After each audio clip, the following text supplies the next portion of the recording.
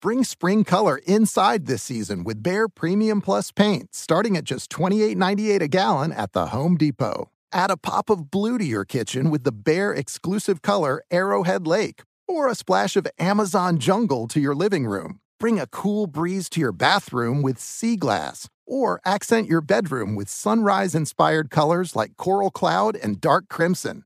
Let your creativity bloom this spring with Behr Premium Plus paint starting at just $28.98 a gallon at the Home Depot. How doers get more done. Hi, it's Gabby Reese, and this podcast is powered by Laird Superfood. It was created in our kitchen by my husband, big wave surfer Laird Hamilton, and it all started with a simple idea. What began as Laird's secret for long-lasting energy on the waves is now Laird Superfood, offering a full range of delicious plant-based creamers, coffee, greens, and more. Visit lairdsuperfood.com and use the code GABBY2024 and save 20% on your first order. Brought to you by the first ever Toyota Grand Highlander. Hello, friends. Jack, Flight School O'Brien here, also known as Jack. Still can touch net if I get a running start and haven't eaten heavy breakfast. O'Brien, both nicknames that I go by. Inviting you to check out Miles and Jack Got Mad Boosties for a weekly basketball conversation with me and my co-host from the Daily Zeitgeist, Miles Gray. We are joined by comedians, writers, podcasters, and fellow NBA fans as we discuss the latest news and events from around the league. Check it out. Miles and Jack Got Mad Boosties. Brought to you by the first ever Toyota Grand Highlander. Go behind the wheel, under the hood, and beyond with Car Stuff from HowStuffWorks.com.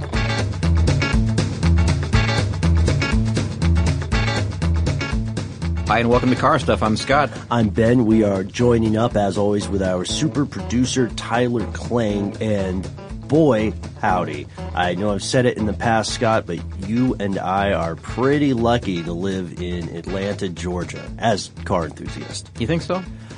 I think we could do worse. Oh, I think we could too. I mean, we see a lot of variety, right? Mm-hmm. Primarily import cars. It's not really a lot of American-built cars down here. I mean, you notice a stark difference between like traveling from here to like Detroit, where I've been several times in the past several months. Yeah, and it's remarkable the difference in the type of cars and trucks that you see on the road. Mm. But yeah, we see a lot of exotics. We see a lot of cars that are good year-round, which is really nice. You know, a lot of sports cars. People driving convertibles practically year-round. All the time. Motorcycles year-round. We're in a pretty good environment, really. Yeah. It's not bad at all. Definitely a good climate. Now, I will say the summer gets a little rough for me, man. I always try to take whatever car I'm driving in just for a check before the heat really sets in, because, you know, nothing worse than hot Atlanta summer and no AC. Oh yeah, you got to make sure that AC is ice cold when it's time to use it. Yeah, so I mean, I think we do live in a great environment for I guess an auto enthusiast, really. I mean, the roads are nice, right? I mean, we wouldn't have to deal with the freeze thaw thing that they do up in the north as well. That's true, and I hear the cops have finally gotten a lead on whatever gang of miscreants it is that goes around and puts those stupid metal sheets over just various arbitrary patches of road. Those are our main complaints, I guess. That congestion, right? Densely populated city. I think we're approaching 7 million in the greater Atlanta area or something like that. Wow. Somewhere near there. It's around 6 or 7, but it's a lot of people. And those are some of the statistics and some of the things that we're going to cite today in our episode. And this is just to be up front with everybody. This is what's going on. We last time, our episode focused mainly on the 10 most expensive countries to buy and own a car. Right. Okay, so we only got through these 10 countries, and we talked about it at the end of the episode where we were hoping to get to in the United States, the states and the cities that were the best and worst to drive a car or own a car. And then later on, I was thinking, wait a minute, this sounds really, really familiar. So I went back to my desk and I looked through my huge pile of notes, and I found that we did something very similar in August, I believe, August 9th of 2017. So this very year, we did a best worst cities to drive in episode. Now, here's the interesting thing about this. I thought, that kind of blows today's topic out of the water. We've already done this, right? Not so much the case, because the last time that we did this, it was, again, August, we followed a brand new Wallet Hub study, a Wallet Hub analysis of lots of different cities in the United States, all the major cities in the United States. And they did a top 100, from best to worst or worst to best, however you want to look at it. And we covered the entire gamut of what they look for in that study. I mean, like all the criteria that they have. So much stuff. A lot of it's understandable, but they really drill down to a point where some of it seems, I don't know, a little. It's like they're overdoing it. Yeah. You know, how many hot dog stands are on every corner? Mm-hmm. No, they didn't do that. but they did do. Car washes. Yes. They did car washes. It was, I mean, there were 3 or 4 main categories. There was like cost of ownership and maintenance. There was, of course, traffic and infrastructure. There was safety, access to vehicles and maintenance. And again, things like, car washes were there, car dealerships per capita. There was quality of roads, quality of bridges. No way I'm going to read all these, Ben. There's 100 of them, it seems. But there were also, auto maintenance costs and average car insurance premiums and, things like that were discussed. Now, some of that is going into today's study, the one that we're going to read that has, again, a completely different list for the best cities for driving or best cities to own a car. That's also one of the differences. The last time we talked about it, it was the best and worst cities to drive in. Now, tell me if there's any difference here because I don't know if there really is. Today, we're going to talk about the best and worst states and cities to own a car. I argue that there is a deceptively large difference because, look, honestly, if you, just for an example, Scott, if you were to purchase a car in a very car-friendly state and you were to drive through California, depending on the part of California you go through, you're not going to run into a lot of the expenses you would have were you to own a car in California. There's a very important difference there. Oh, I get it. Okay. Yeah, you're still going to pay way more in gas than you're used to. So we're talking about taxes, we're talking about insurance premiums, things like that. Registration, all of it. Yeah. Okay, all right, I get it. All right, so maybe that is the difference, and we'll talk about, what makes each state and each city kind of difficult for car ownership or really good for car ownership. Mm-hmm. And I promise we'll get to that, but I just wanted to make sure that everybody knew this, that the last time we went through this list, the best cities on the list, the list that we're going to have today is almost completely different. They only share one common city. So if you go back and listen to our August 9th episode, you're going to be confused. But again, listen to the entire list of criteria that we had for the best and worst cities last time, and it's different than what we're going to talk about today. And now, on the other hand, the worst cities for driving, the list is nearly the same. It only has 3 variations. There are 3 different cities that are on this list today that were not on the previous list, that are substituted out for those. And I don't even know if it's worth going through them, but 7 out of 10 are the same on the worst list. I would say it's probably best for us to either laundry list them or just point out the 3 newcomers. Yeah. Because someone is listening to this show and remembers our past episode, and you thought you got away. Yeah, that's right. Yeah, but there's no safety in waiting just a couple months, especially when we've got access to so many different lists. There's lists like this out there everywhere. Now, I want to also point out, just to be transparent about this, is that this list that we're going to go through today, these 2 lists that we're going to talk about, the worst cities and the worst states, best and worst, come from about a year prior, 2016. Actually, the states list comes from about 2011. I don't think this has changed all that much because it does have a lot to do with taxes. It has a lot to do with cost, total cost of ownership. Yeah. Minor changes. So some of these might be jockeyed around a little bit, but really to me, one of the most interesting lists is the 10 worst cities to own a car. Right. And we'll follow that up with the best cities as well. But I just think that it's kind of fascinating that you can get so many different opinions from so many different places. And again, it just has to deal with, the set of numbers that they're looking at. Everybody makes the statistics work either to their advantage or disadvantage. Oh yeah. It reminds me of that old, quote Mark Twain used to throw around. And I don't think he's the actual source of it. I think it was the British Prime Minister Benjamin Disraeli said, there are 3 kinds of lies: damned lies, and statistics. So just keep that in mind. Sure, yeah. Keep that in mind throughout this whole thing. Now, Ben, before we jump into today's topics, as I always like to do, maybe we should have a little bit of a chit-chat about some things that have happened recently, because only a couple of things. All right. These are minor, but I thought, somewhat interesting, somewhat car-related, so I thought I'd bring this up. First one is a real shocker. This happened to me on Sunday night. I was taking my kid to, Sunday evening teen thing at a church, local church. It's a big mega church type place, you know. Sure. And the week prior, I had her in the parking lot there. We were practicing driving. It has this enormous parking lot, and they even have cones in a trailer that we can, you know, just kind of borrow for an hour or two to kind of set up in the parking lot for practice, right? Oh, that's cool. So I don't have to buy my own cones for driving practice. Yeah, right? yeah, So yeah. it's really interesting. So it's fun place to go. And, you know, this is all with their knowledge. They know you can do it. Is she driving your car? She is, yes. Oh, man. Driving my car, yeah. It's going well, very well. She's Yeah. actually very adept at it. You're not doing that thing where you push the phantom brake, are you? No, I don't do that. She's actually quite controlled. Really, it's impressive to see her progress. Well, that's great to Yeah, hear, man. yeah. What happened? So here's what happened. We were there and you know, part of the driveway was blocked off for you know, there's like almost like a main road that goes through the middle of this thing. It's a big place. Mm-hmm. So we noticed that it was blocked off, and you know, we just kind of avoided it for that day. It was easy enough to get around. And I didn't know what they were doing. It was a little bit of light construction. So Sunday, you know, this last Sunday, this is a week later, I'm driving through the parking lot. I'm a few minutes late to pick her up, you know, which turned out not to be a big deal. Everything was running late anyways, but I'm going a little faster than I probably should have through the parking lot. Okay. And I found out what the construction was, and it was unmarked. So as I'm driving, you know, I'm not going really, really fast, but maybe, you know, in a parking lot, 25, 30, that's kind of quick. You're doing like the auto equivalent of power walking. Yeah, that's right. Without that ridiculous arm and hip wiggle. It is a ridiculous arm and Yeah, hip. yeah. I'll just objectively say that. I was not doing that, but Okay. but I was going probably a little bit too fast to the parking lot, I admit. But it's dark out, of course, and suddenly I hit this speed bump that was not there before, and it's not one of those like little bump speed bumps. This is where they, you know, elevate a little bit of a sidewalk from curb to curb on each side. So it becomes like one of those, it's like a rise, not 45, but you know, a steep angle rise, Yeah. and then a 4 or 5 foot section for the sidewalk, and then another drop off on the other side. It's one of those, I think they call them the speed hump or something like that. Yeah. I hit that stupid thing at about 30 miles an hour. And I had until I was midway through the air, I think, I didn't realize it. Like, I mean, I didn't realize what was going on. It was just like, it appeared out of nowhere. You caught some air? Unintentionally, yes. And I was super ticked off about it. Yeah. I mean, there were no markings. It was all brand new.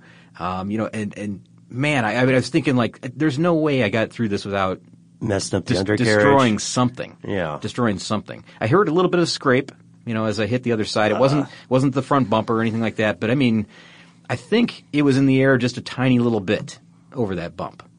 Man, because aren't they legally required to paint it or somehow indicate that it's a speed hump? Sidewalk color, but it was a dark night, you know, and I don't even know if it was like, I can't remember why it was so dark. It was maybe misty or something, I don't remember. But it just seemed like it just appeared out of nowhere. Is your car okay? It seems like it's all right, but I'm just so nervous right now. I need to get under there, man. Any little sound I hear now, I'm thinking like, that's that stupid bump that I hit. All right. Right. And a lot of times when an undercarriage gets messed up or scraped, even if it's just like a bottom bumper piece, what can happen is that it will appear to drive normally until until it wears down over time, and next thing you know, maybe even like 3 weeks later, I've seen it happen to people where they get on the interstate, they get above, let's say, 45, 55. Ben, you're killing me. I'm sorry, man, but it is worth checking because then, you know, you might have a piece fall off. We've all seen that. Well, thankfully, I mean, I've been on the highway at highway speeds, and I think it's okay. There's no shake or anything like that, and surprisingly, it turns well. It doesn't make any noises or anything like that. So I was more concerned about maybe, you know, accidentally knocking off the drain plug for my crankcase or something like that. You know, I was worried that I was going to lose all the oil all over the parking lot right there, or something like that would happen. A coolant hose would break free or something. So it seems like everything's worked out okay. I'll keep you updated. Yeah, please do, man. Please do. Okay, and this is the last one. We'll make this one quick, but this is something absolutely ridiculous that I saw on one of my recent trips up north. All right. So I'm stopped at a gas station, you know, just fueling up, going to get a soft drink or something. I came back out, and there's a guy that is kind of messing around with this car that's on a trailer, and it's one of those tow dolly trailers. So it's, you know, 2 wheels up, 2 wheels down in the back. It's towed behind a pickup truck. Right.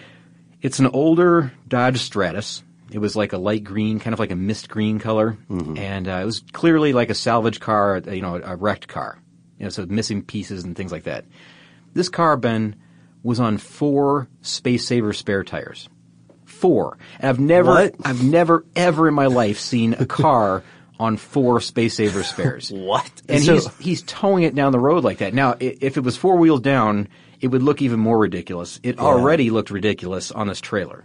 I have thought about that, but I don't think I've ever seen that in real life. And the reason you all heard my delayed reaction out there, friends and neighbors, is because I thought I would have a moment to sip some coffee away from the microphone. Yeah, that was nearly a spit take moment there. That was It was pretty 4? close.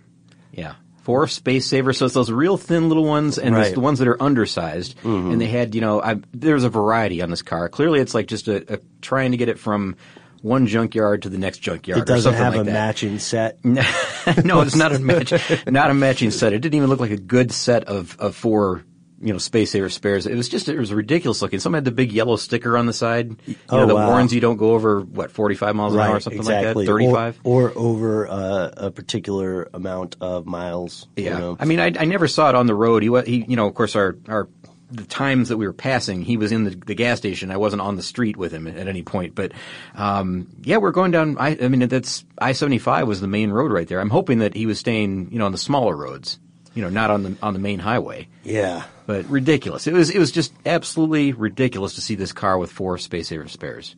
I mean, that's insane. And I'm so curious to hear the story of that car. Did the Stratus look beat up? Did it look like a junkyard? Oh, it was terrible. Yeah, it was missing pieces. It was looked like it, had been in several accidents. Okay. It was just scrap metal. There was the ink pen writing on the windows, and it was So- definitely. It was destined for the shredder, possibly. So somebody at the yard probably just tossed those tires on Yeah, from sure. the wall of spares because they were going to try to resell any worthwhile tires. Yeah, or components or whatever. Yeah, you're right. They probably nabbed the tires for something else, and then they had these 4 random tires laying around that fit, so they just put those on. I think it's just do what you can with it, Yeah, and this brings us to a very important moral that people don't say often enough. If you have a car that has a spare tire in the trunk, it doesn't take very long at all, as long as your trunk is relatively clean. Before you hop in and drive today, whenever you're listening to this, go ahead and open the trunk. Just check on your spare tire. Yeah, that's a good lesson, because you remember when we left for the road rally with Rally North America last year. Yeah. I checked the spare right before we left. 0 pounds of pressure in it. Someone had not inflated the spare tire, and it's supposed to have an excessive amount of pressure in Right. it, an extra amount of air pressure. And so I corrected that right away before the trip. I felt a lot better about it. Now, I haven't checked it recently, so I don't know if it's back down again. But it's not unusual to see people on the side of the road with a bad spare. They got no air in the tire.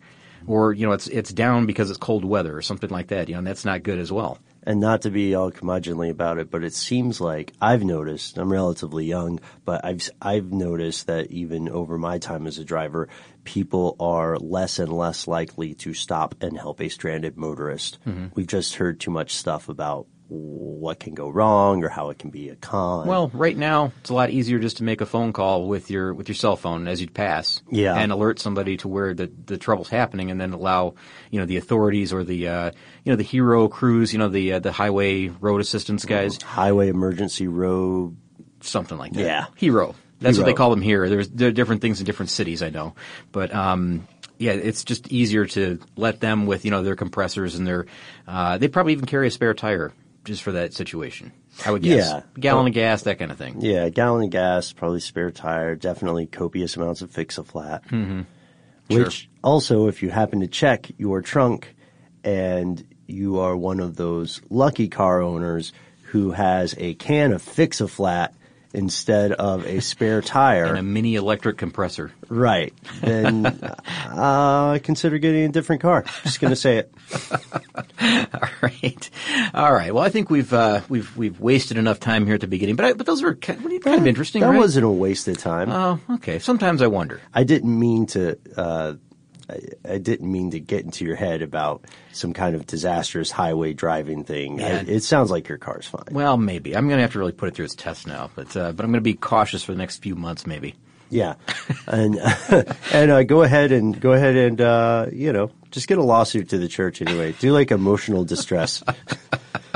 So, I'm not the litigating type. yeah, I'm on the same page with you there, All man. right. But be that as it may, when we're talking about emotional distress, Scott, do you want to tell us some of the worst places to own a car here in the United States? You want me to just come right out and just say the worst states?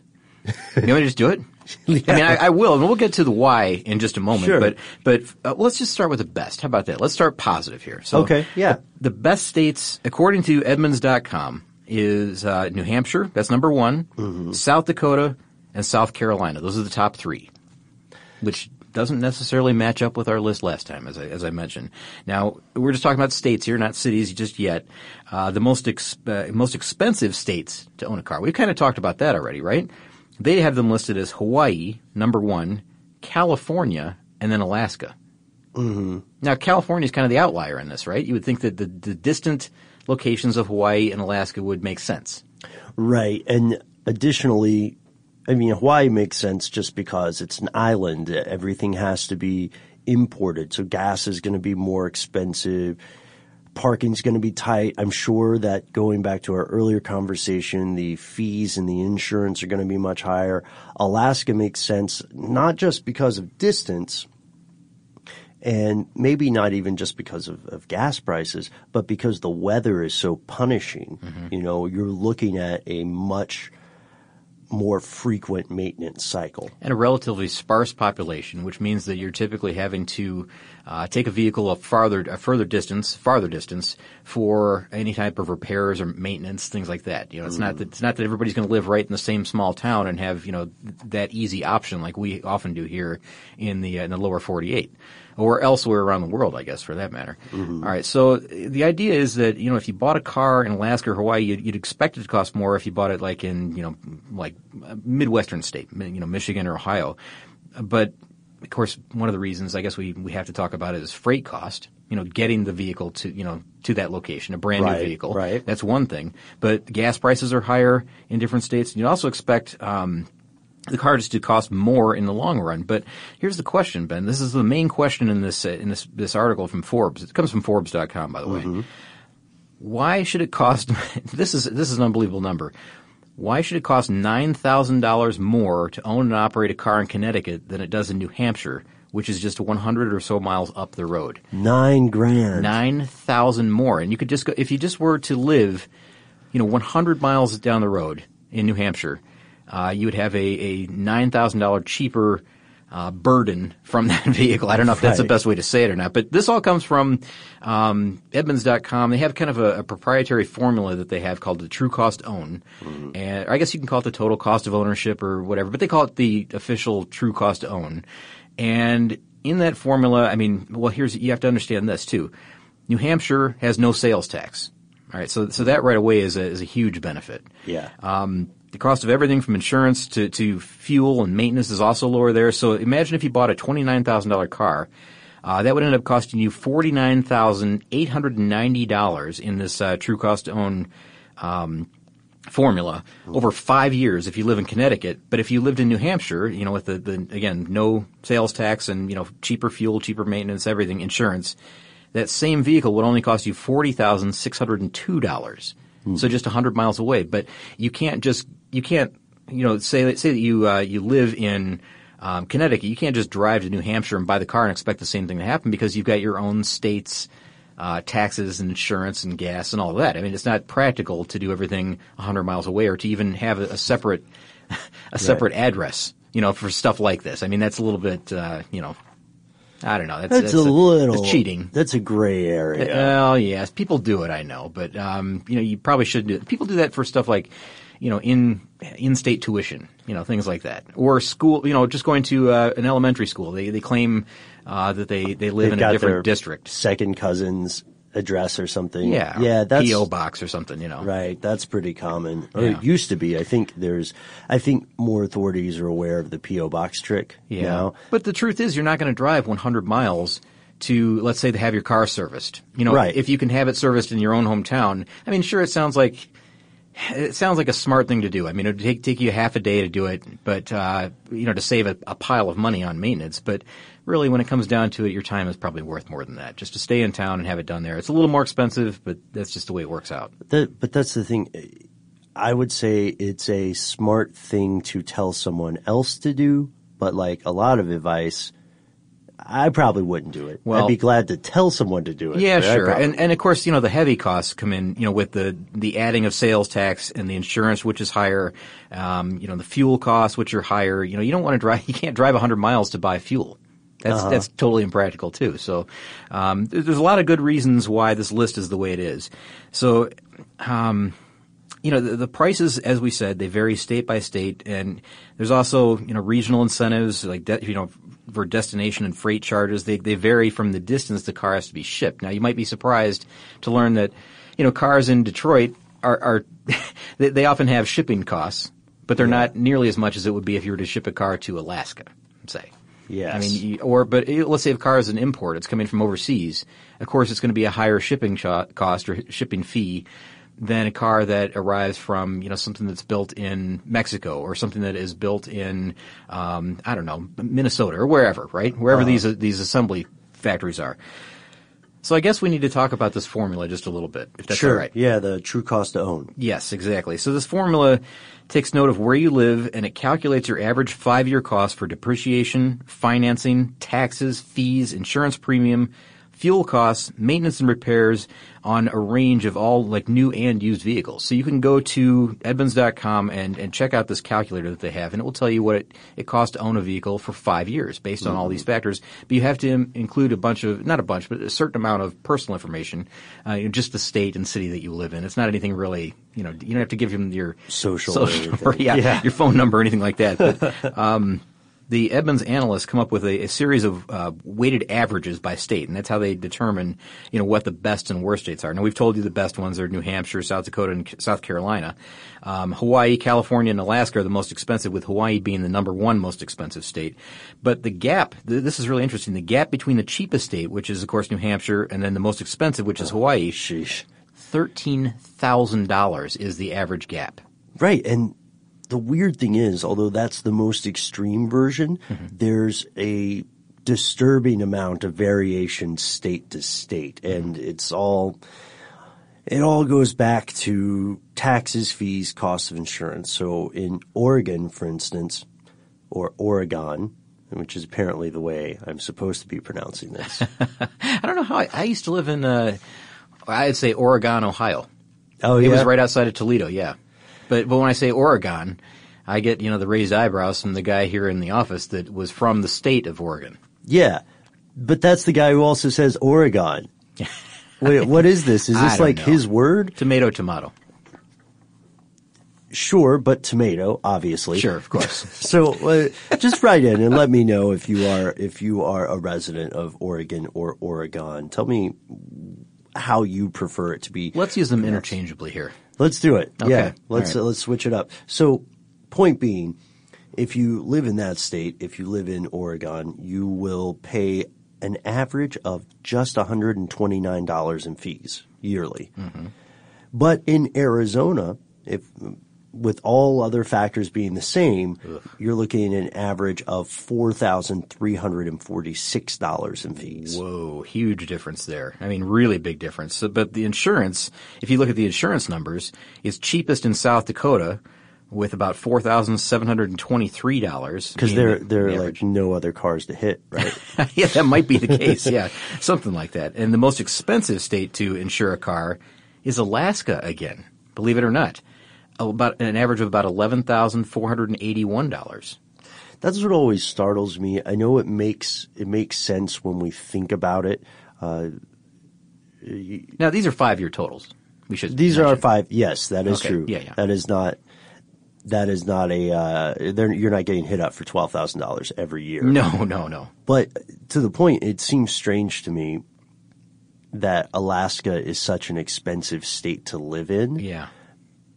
I know the math makes sense and the geography makes sense and it does work out, but I just always expected it to be a state that was hungry for people to live there, Sure, yeah. And if you want people to move to a state, shouldn't you try to lower those fees? Yeah, give them a little incentive, right? Yeah. Wet the whistle a little, you know? Yeah, I mean, it's not just for corporate or corporations, right? I mean, it should offer some of that to citizens as well.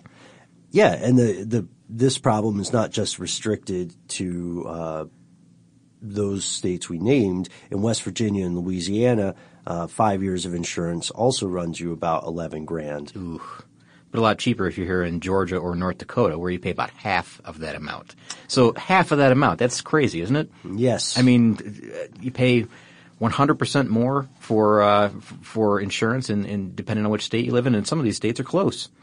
And then labor rates for service technicians can vary as well. So your local mechanic, again, all other things being the same except for the state in which you live, your local mechanic may have a different rate for the exact same fix, the exact same repair. And we also have to take into consideration some of the states that have no sales tax. There's a lot of states that have no sales tax. So that means that parts cost less right up front. Mm-hmm.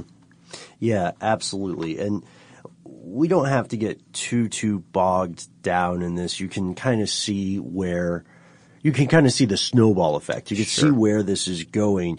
This sort of stuff also impacts, for instance, a car loan. So if you go to crazy super producer Tyler's new and used Mustangs and you go to the one in New Hampshire, you're going to get a better deal than you would if you went to the one in Arizona. This is a national franchise, by the way.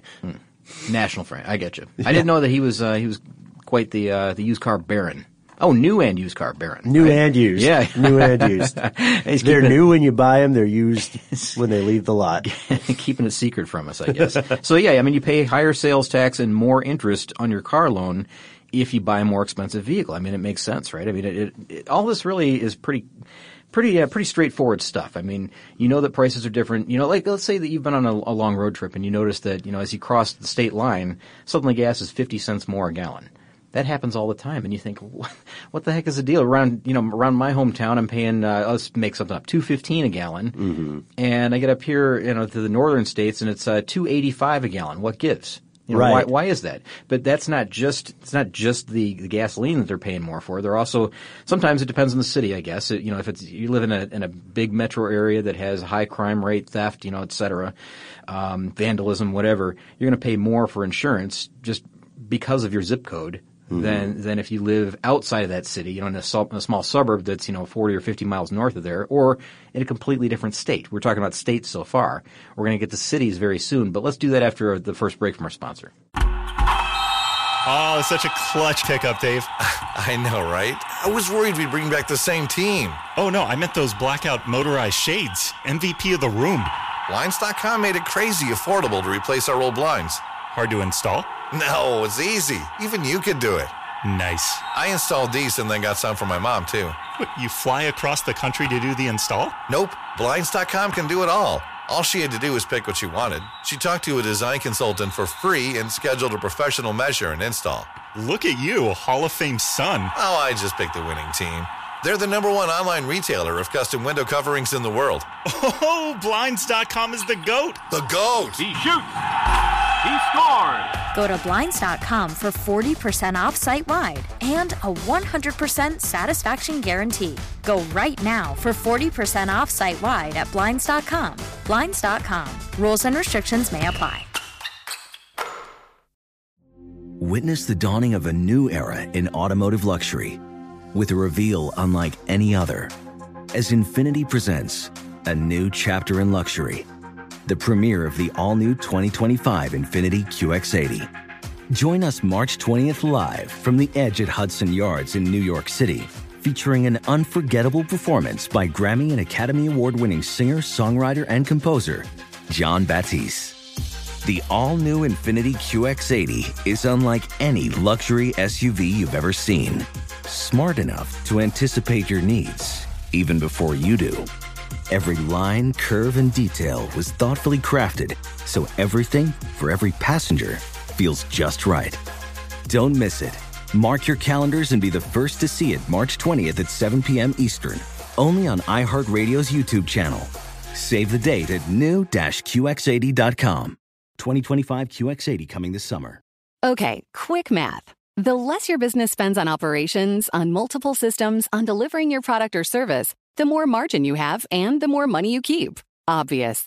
But with higher expenses on materials, employees, distribution, and borrowing, everything costs more. So to reduce costs and headaches, smart businesses are graduating to NetSuite by Oracle. NetSuite is the #1 cloud financial system, bringing accounting, financial management, inventory, HR into one platform with one source of truth. With NetSuite, you reduce IT costs because NetSuite lives in the cloud with no hardware required, accessed from anywhere. You cut the cost of maintaining multiple systems because you've got one unified business management suite. And you're improving efficiency by bringing all your major business processes into one platform, slashing manual tasks and errors. Over 37,000 companies have already made the move. So do the math. See how you'll profit with NetSuite. Now through April 15th, NetSuite is offering a one-of-a-kind flexible financing program. Head to netsuite.com/stereo right now. netsuite.com/stereo. netsuite.com/stereo. And here's where it gets even stranger. I have this obsession with the bizarre statistics we discover whenever we look into, the best or worst place to drive, the amount of car accidents, the amount of thefts, the ease or difficulty of navigating through traffic. Mm-hmm. And you and I have found some pretty interesting stuff here. There's this weird contradiction between the best cities to live in. You'll see numerous studies on that every other month. But the best cities to live in often turn out to be some of the worst cities to own a car in. Yeah, isn't that strange? I was noticing the exact same thing as we went through here because some of these are earmarked as, it's the 9th best place, according to U.S. News and World Report. That's who we're following here in this list, the 10 worst cities to own a car. And we'll follow it up with best cities. But, it's weird that the worst cities to own a car are oftentimes the best places to live. And it just seems like a strange mix, but I guess they don't really have to be in the same column, I mean, right. they don't have to be. I mean, a lot of times we'll find that in all of these, they'll give us an alternate, like a public transportation version, Sure. or a lot of people bike or, walk or whatever, but we'll mention that along the way too. So if you're not necessarily someone who feels like you have to own a car, and in these cities you probably shouldn't, there's an alternate, or there always is an alternate. So one example of this would be Washington, D.C. According to several rankings, it's often in the top 10 best places to live lists, right? Mm-hmm. But if you live there or even in the D.C. area, you're going to have terrible, horrific traffic. Oh, have you ever been to D.C.? You have been to D.C., right? Yeah, many times. And you've sat in that traffic. You know exactly what insane. They're talking about. It says, they put it in this article, enraging traffic. And you're going to have to sit in that twice a day if you commute. Hardly anybody lives in downtown D.C., really. Right. You always commute from the suburbs, and we're, right in the outlying area there, I guess. So even just those short distances, those short drives, you're going to be in the car for a long time. I don't think we want to quote commute times for every single one of these cities as we go through, but the average one-way commute time in Washington, D.C. is 34.3 minutes, which is among the longest of any U.S. city. So they get worse from here, I guess, but it's not necessarily the worst, if you want to put it that way. So these long commute times, that's one factor. Gas is expensive. Insurance is expensive. It seems like repairs are expensive as well. Accidents are more common. I can verify that too. Because one of the old things I used to hear about DC often was when my friends who were in the area because they worked for the feds or something, they would say, D.C. is the most dangerous place I've driven because so many people here have diplomatic immunity. Drive with free will, just whatever. I got to say, I wonder if there's some truth in that. I can't verify that at all. Free will? Did I use that right? I don't know. I guess just drive not recklessly, but with abandon. How about that? Right. Yeah, that's a better way to say it. How about drive with abandon? The embassy can give me another Lincoln. I'm going to triple park this car on the curb, and it'll be fine. It is pretty insane. There are some amazing, beautiful places outside of DC, but in DC, I rarely say this. I would typically prefer a cab. No Yeah. kidding. Yeah, I if I had nothing to do for a day, I would enjoy driving around parts of New York. Yeah. But if I had nothing to do for a day in D.C., I would probably just hop on a cab because those streets are insane, man. Well, we told you we would suggest alternates for each one of these, right? Yeah, and so yeah. cab, I guess, would be one of them. Of course, you could take a cab. But that adds up. They suggest, get this, biking, which I don't think I would venture out onto those roads on a bike. I mean, I've been there. And or bus or, of course, there's a train there as well. They have a Metropolitan Area Transit Authority, I guess both bus and train. That's who runs that one. So, I don't know. You get a couple of options there, but again, biking, I don't think that's maybe your best option. It's not for everybody. I just don't feel it. No, I think it's a little bit too dangerous.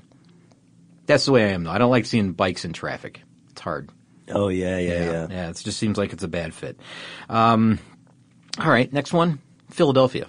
Yes, Philadelphia, home to the Liberty Bell, former capital of the United States, named the city of brotherly love. Word is still out on whether that is like a ironic or sincere nickname. And it's just any way you look at it, it's not the best place to own a car. No. So insurance is expensive, gas is expensive. They've got high taxes. So you noticing a trend here? I mean, it seems like in every one of these so far, insurance, gas, repairs, maintenance, that kind of thing. Slow commute times, very slow commute times, nearly as slow as Washington D.C., but just a little bit quicker.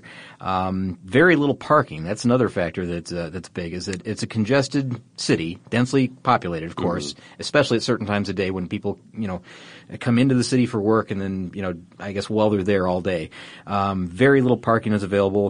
And they do offer a couple of alternatives, though, a lot like Washington, D.C., a lot like all of the other cities that we're going to talk to you about. They suggest that they have, a light rail system that's pretty good. They have a bus transit system that's pretty good. And also, this is somewhat unique for this city. They say it's walkable. Very, Right. very walkable. Right. Once you're in the downtown or major city center areas. That's the problem. You have to get downtown first. So if you don't live there, if you live just outside, you have to come in for work or whatever. You need some way to get in. So you're probably going to take the bus in. But once you're there, you can then walk around.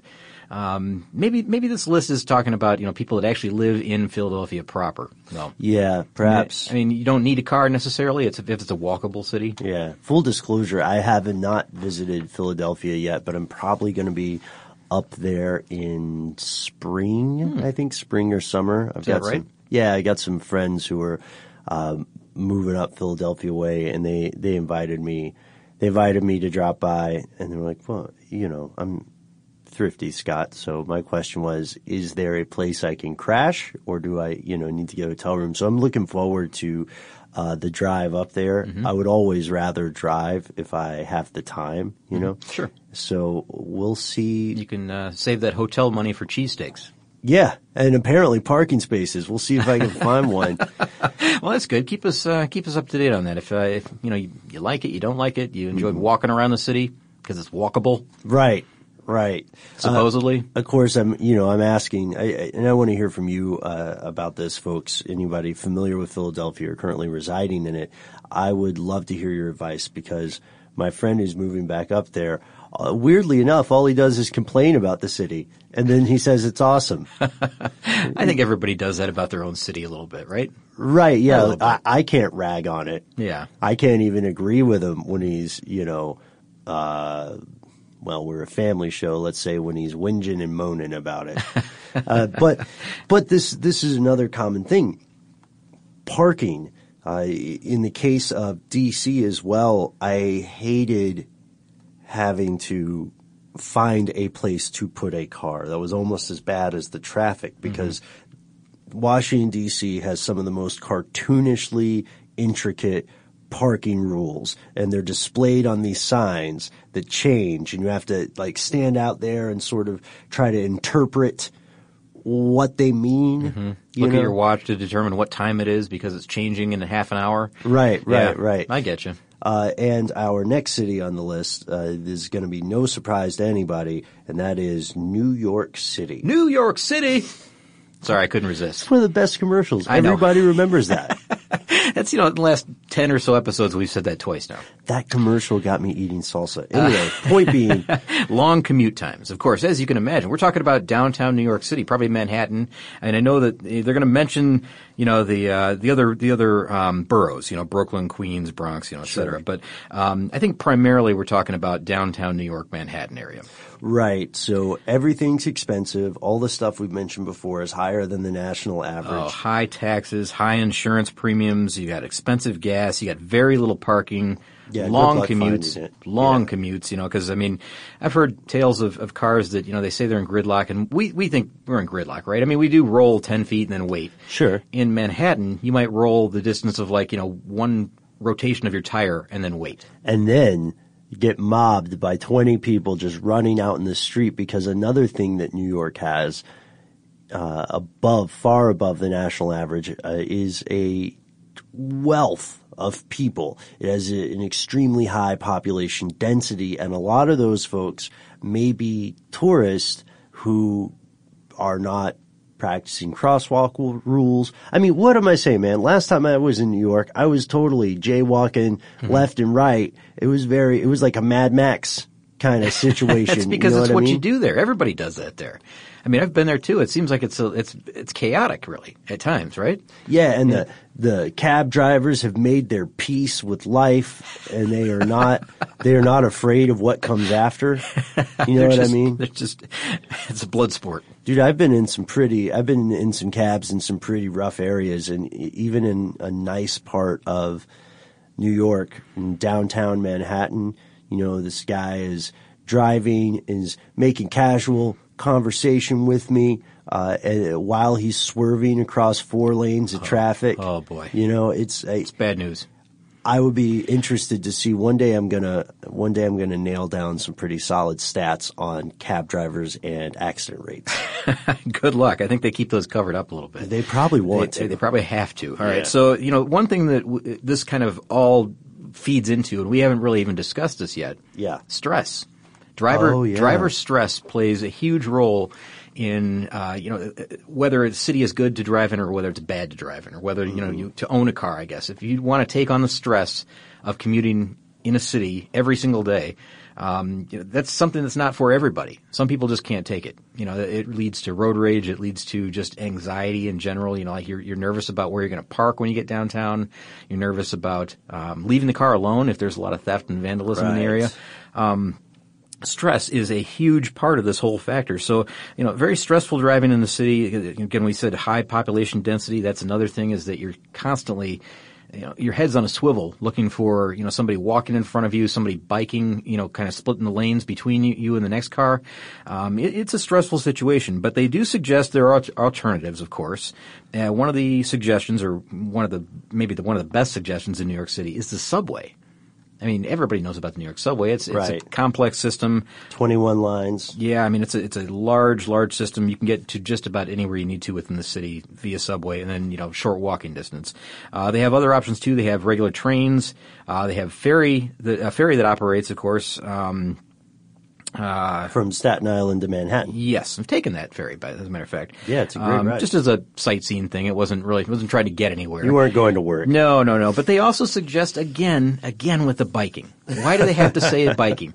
I just think it's a dangerous situation to put yourself into in New York City, biking. But I know a lot of people do it. Yeah, but bike couriers have more success in traffic. Check out video recordings. How about that? That's better, right? Video recordings of some bike messengers in downtown New York, like Manhattan area. It's pretty crazy. Let's stay on the eastern seaboard as we visit the next city that I completely agree should be on this list and should never leave, because part of me is still stranded trying to drive through the Big Dig. That's right, folks. Boston, another major city that makes things terrible for drivers. Because you see, Boston was a booming metropolis before the era of automobiles. So in many cases, these are streets designed for pedestrians and horses and carriages. Sure. Yeah, you got the old-time carriages and wagons going through the town, right? And it really didn't matter if it was laid out in an efficient grid-like pattern, north and south, right? East and west. It wasn't laid out in a manner that a lot of modern cities are laid out in a more logical way. There's no grid. Yeah. No north-south kind of grid like Scott's mentioning. Yeah. Instead, what happens? Yeah, they got twisty, windy roads in the city that will just sometimes just end. They'll end at another road, and you don't know where to go from that point. Unless you are really familiar with the city, it's very complicated. It's very confusing. It reminds me a little bit of the Winchester Mansion. That where the widow of the guy who invented the Winchester rifle believed she had to make this crazy mansion for all the people who died due to the Winchester rifle. And there are stairs that just don't go anywhere. I saw there's a movie poster. I went to see a movie recently, and there's a movie poster for a movie about the Winchester Mansion. Oh, wow. Yeah. And I guess the sequel is going to be The Roads of Boston. Yeah. Right? Yeah, I guess you're right. But anyways, watch for that coming soon. So, so they have this difficult road layout. I mean, it's not a north to south oriented grid like you might expect. Insurance is expensive, as you would guess in that type of city, because you've been there, so you know. Yeah. I was there one evening. I know we've talked about this. I was there one evening, just kind of stopped in to have dinner on my way through there to somewhere else, and picked the wrong time. It was rush hour. I don't know if I've ever been that close to other vehicles for as long as, outside of leaving maybe like a sporting event. Right. Where there's really no lanes, it seems. And you could reach out and touch the glass of the car next to you. I swear to you, like we weren't in lanes and everyone was like a foot off of your car in all directions, front, back, left side, right side, all the way around. And you're just trying to get, to a parking spot. You're trying to get into a parking structure or wherever, park outside of hopefully within the block of the restaurant that you're trying to get to. Right. It was a really difficult time to be there. And I know that you've had even more frustration when you went through that Big Dig construction project. We've talked about that too. That was rough. I don't want to have to. Let's not bring relive that it. up. You don't want to relive it? No, not this time. But I do want to give a little bit of good news about Boston after a word from our sponsors. Witness the dawning of a new era in automotive luxury, with a reveal unlike any other, as Infiniti presents a new chapter in luxury, the premiere of the all-new 2025 Infiniti QX80. Join us March 20th live from the Edge at Hudson Yards in New York City, featuring an unforgettable performance by Grammy and Academy Award-winning singer, songwriter, and composer, Jon Batiste. The all-new Infiniti QX80 is unlike any luxury SUV you've ever seen. Smart enough to anticipate your needs, even before you do. Every line, curve, and detail was thoughtfully crafted, so everything for every passenger feels just right. Don't miss it. Mark your calendars and be the first to see it March 20th at 7 p.m. Eastern, only on iHeartRadio's YouTube channel. Save the date at new-QX80.com. 2025 QX80 coming this summer. Okay, quick math. The less your business spends on operations, on multiple systems, on delivering your product or service, the more margin you have and the more money you keep. Obvious. But with higher expenses on materials, employees, distribution, and borrowing, everything costs more. So to reduce costs and headaches, smart businesses are graduating to NetSuite by Oracle. NetSuite is the #1 cloud financial system, bringing accounting, financial management, inventory, HR into one platform with one source of truth. With NetSuite, you reduce IT costs because NetSuite lives in the cloud with no hardware required, accessed from anywhere. You cut the cost of maintaining multiple systems because you've got one unified business management suite. And you're improving efficiency by bringing all your major business processes into one platform, slashing manual tasks and errors. Over 37,000 companies have already made the move. So do the math. See how you'll profit with NetSuite. Now through April 15th, NetSuite is offering a one-of-a-kind flexible financing program. Head to netsuite.com/stereo right now. netsuite.com/stereo. netsuite.com/stereo. Hi, I'm Gabby Reese. Join me and my husband, big wave surfer Laird Hamilton, on our journey with Laird Superfood. From our kitchen to yours, we've crafted delicious plant-based creamers, coffee, greens, and so much more using high-quality functional ingredients. Visit lairdsuperfood.com and use the code GABBY2024 for 20% off your first order.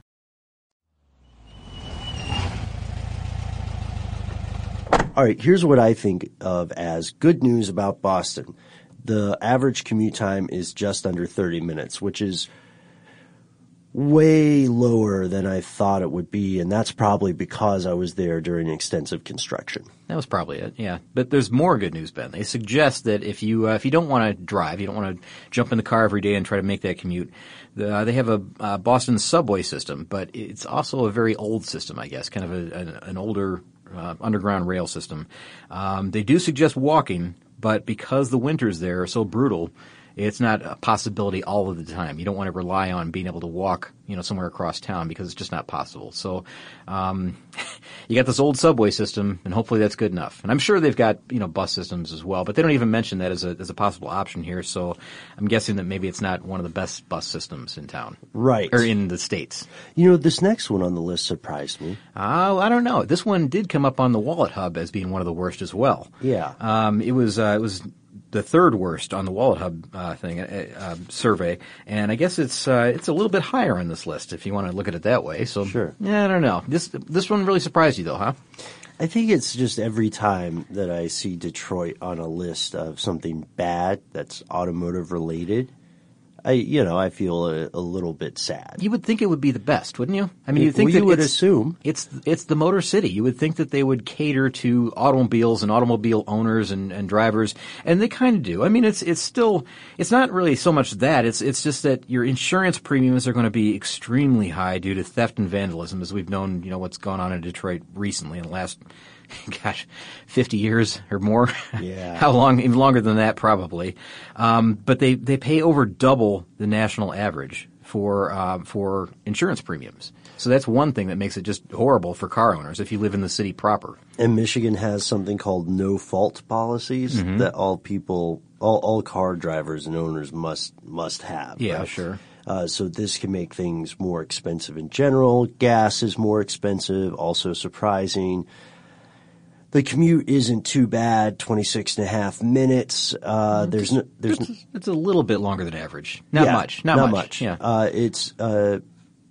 It has no subway system, right? So there is a bus system, but what do you think of that, Scott? Okay, I'll tell you what I think of that. Have you ever, well, no, you probably haven't, but, imagine riding a city bus in downtown Detroit. I don't think many people would necessarily think that's a great idea to do that. Yeah. It's a rough go. It really is. It's not.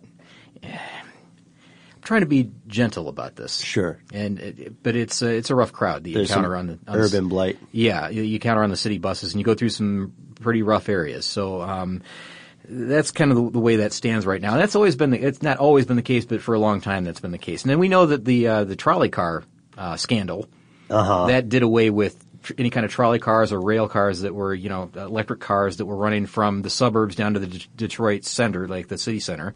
We've talked about that in the past, the trolley car scandal. I think people know about that. Now they do have something. They don't have a subway, but they do have an elevated train. They call it the People Mover, and it's almost kind of a joke among people that live there. Oh, really? Yeah, it really is. It's 3 miles.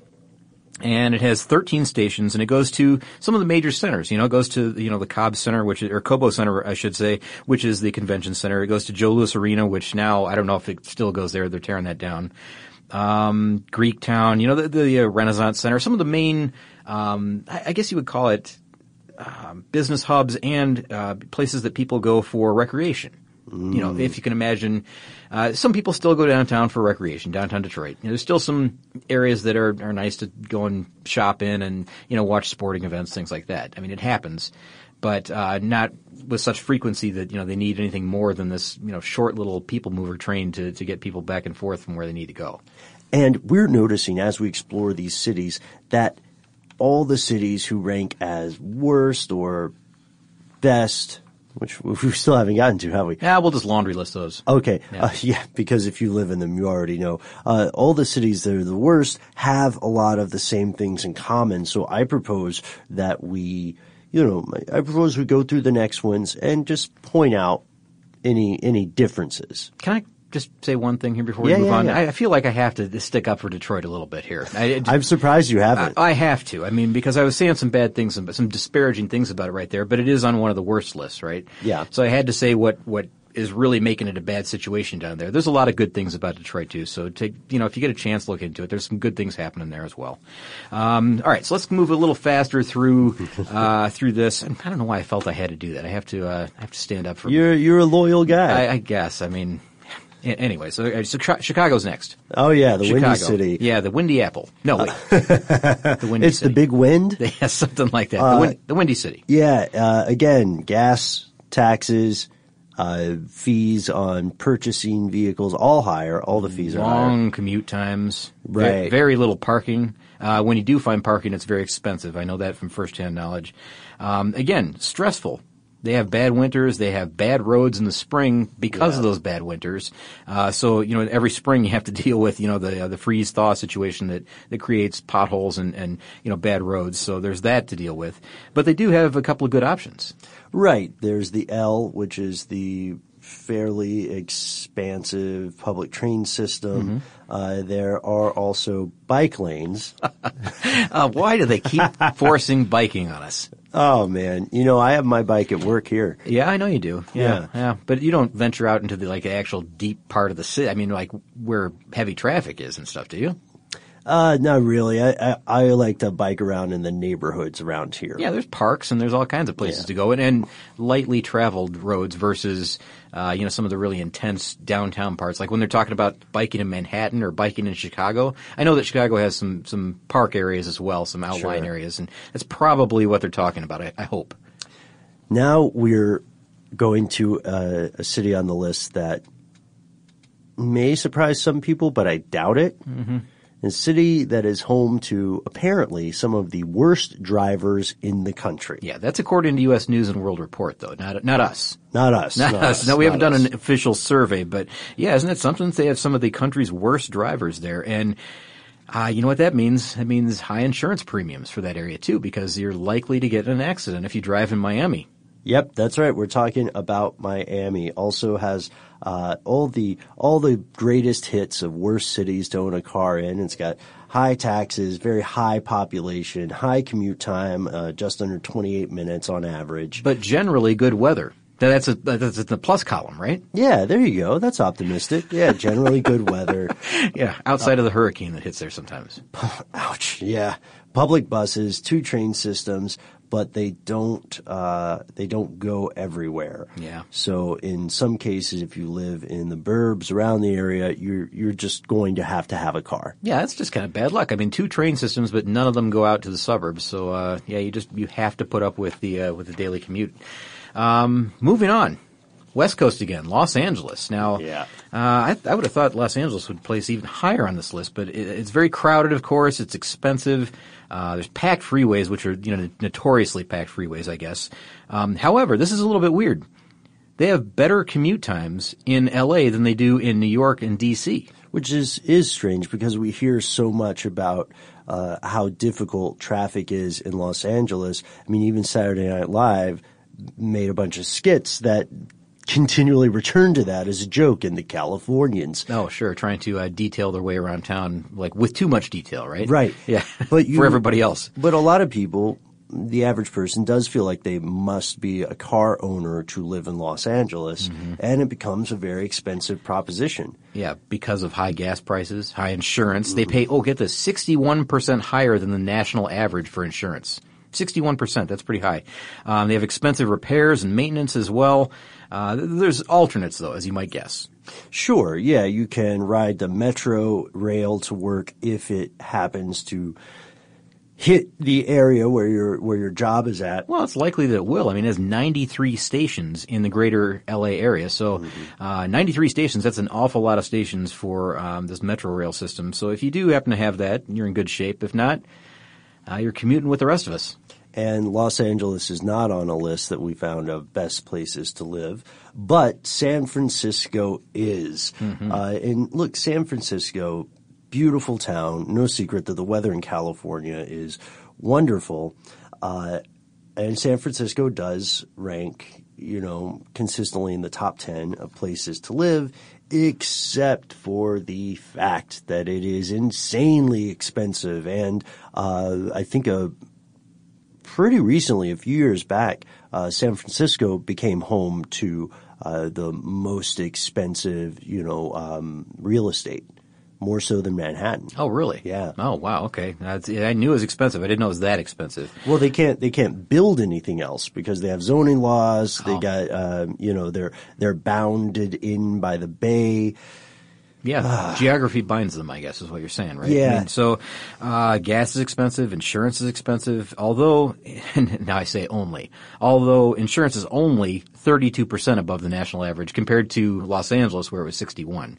So 32% higher for anybody in San Francisco, those residents, they're paying for insurance. And again, it's a great place to live. It's beautiful and all that. Right. But it's not for everybody. And one surprise to me, Ben, was that they have longer commute times than Los Angeles does.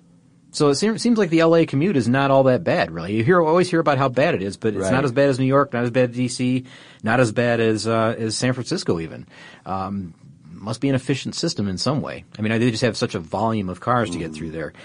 They do have, however, a couple suggestions to get around San Francisco. Now, one of them I think is funny, the trolleys. The trolleys have a limited run. That's mostly for the tourists, I think. And, of course, it goes down to the financial district, I believe. Sure. So you can use it for that. They do suggest walking and biking in the city, which would be very difficult.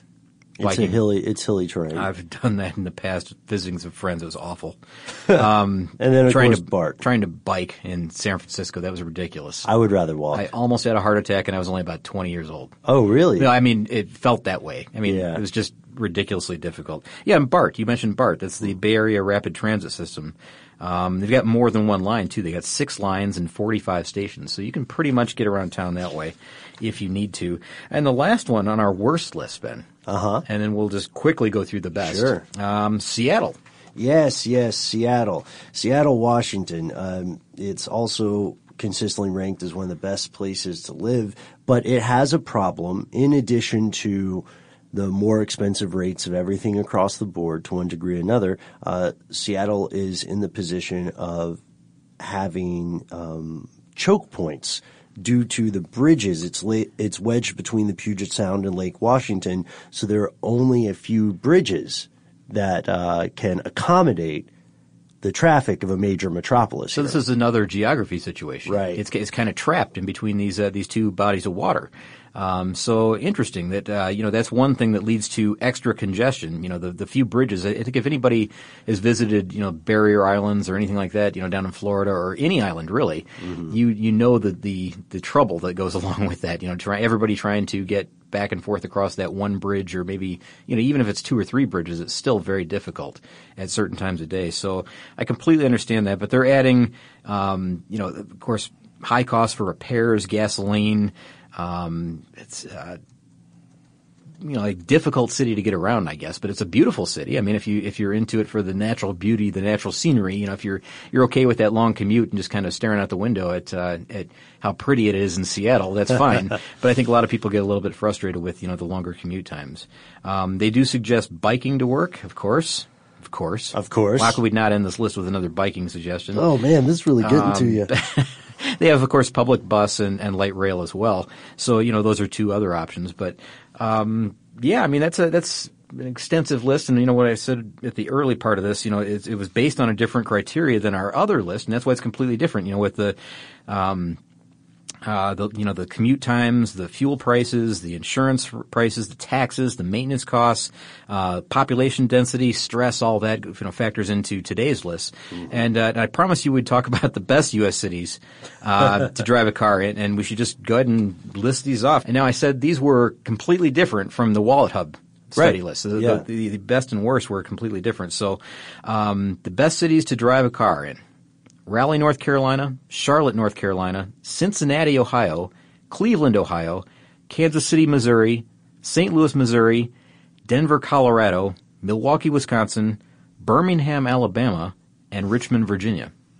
Yeah, Richmond, Virginia, I can personally vouch for. And you've probably, if you're a fan of road trips, you've probably driven through several of these. The only one that matched up with our Wallet Hub study was Raleigh, North Carolina. That was number 10 on their list, and the rest weren't even on the list at all.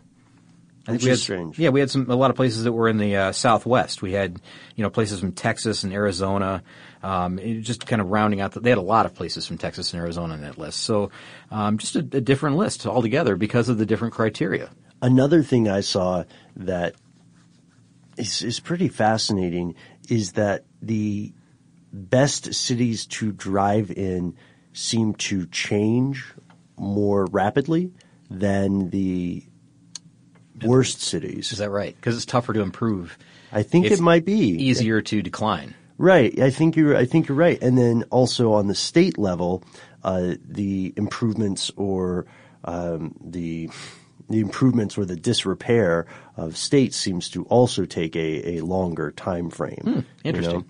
Yeah. So right now, if you live in New Hampshire, it's safe to say you're going to be one of the most fortunate car owners in the United States for a while. Yeah, cost-wise. Cost-wise. And if you live in Hawaii or Alaska, it's not going to get better. No, it's beautiful, but yeah, it's going to be expensive for you. Right. But I would hope, a lot of people have adjusted to that going in. And it's strange that you and I and our super producer Tyler are in a relatively good position. I mean, we're not in the catbird seat of car owners, but Georgia is not that bad. Yeah, we're always somewhere in the middle, which always surprises me because traffic is just so maddening here. It really is. I would love for Georgia to have some sort of superlative in here, even hopefully one of the good ones, but hopefully not one of the worst ones. I do want to say one statistic that we should mention.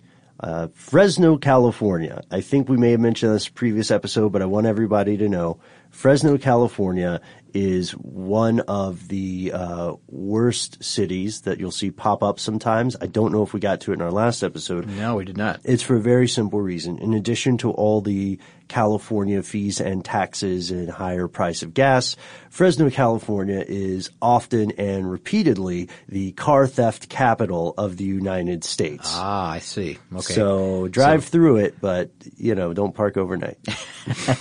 Don't stop. Don't stop. No, you can stop there, I guess, but don't try to buy insurance there because it's going to be sky high. Right, exactly. And I'm not. It is a true statistic, but I'm not saying that your car will instantly be stolen if you park it. I'm just saying though, the numbers are there. Maybe like when you go in the restaurant, sit where you can see your car. Yeah. Maybe that's a suggestion. I do that anyway. I do that too. I try to if I can. My wife thinks I'm crazy. I like to do that. Yeah, it's good. It's good to do it. This is going to conclude our episode. I know we went a little long, but we thought it was interesting how changeable these things can be and how every city, while they have these common factors making them the best or the worst place, how they all have their own unique fingerprints, right? Sure. That in many cases will never change. There's usually one or two standout situations, I guess. Not situations, but factors that make it the worst. Like the 61% increase in insurance in Los Angeles. Yeah. That's a standout for them. The theft and vandalism in Detroit, that makes it a standout because it's significantly higher than in other places on this list. So there's usually one thing, if you read between the lines on some of this, you'll find that, one thing is worse than the other. And with that, we do hope you enjoyed this episode, and we want to hear from you. What's the weirdest thing about where you drive? Does your city or does your town or does your state have some strange quirk that we outsiders wouldn't be hip to? Yeah, I mean, even if this is like a one stoplight town, just tell us about it. We're interested in what makes every city different, and tell us what what unique experiences you have on your daily commute. Whether it's having to dodge herds of elk on the road, if you're in a remote area, or if it's like in Manhattan or something where your drive to work is 3 miles, but it takes you 45 minutes. Holy smokes. Or something like that, or longer even. Yeah, so we want to hear from you. Scott and I are going to hit the road today. We will be back very soon. In the meantime, you can find us on Facebook, Twitter, and our brand new Instagram, where you can see all sorts of stories from not just us, but also your fellow listeners, and some of them may make it to the air. So consider that a way to get behind the curtain a little bit. You can find every episode that we have ever done in the history of our show on our website, carstuffshow.com. And, of course, you can write to us directly. We are carstuff@howstuffworks.com.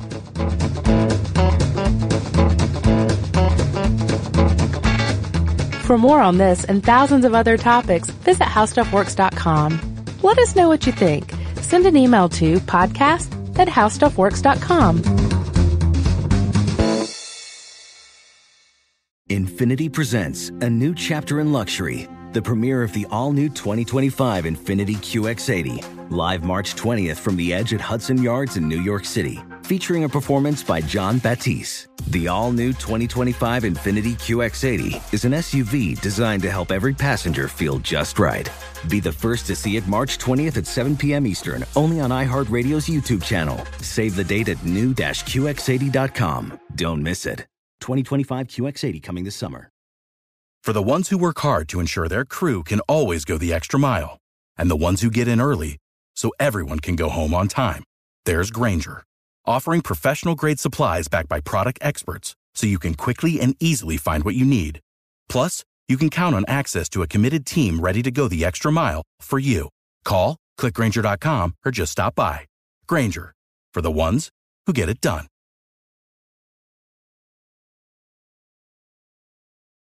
Hi, I'm Gabby Reese. Join me and my husband, big wave surfer Laird Hamilton, on our journey with Laird Superfood.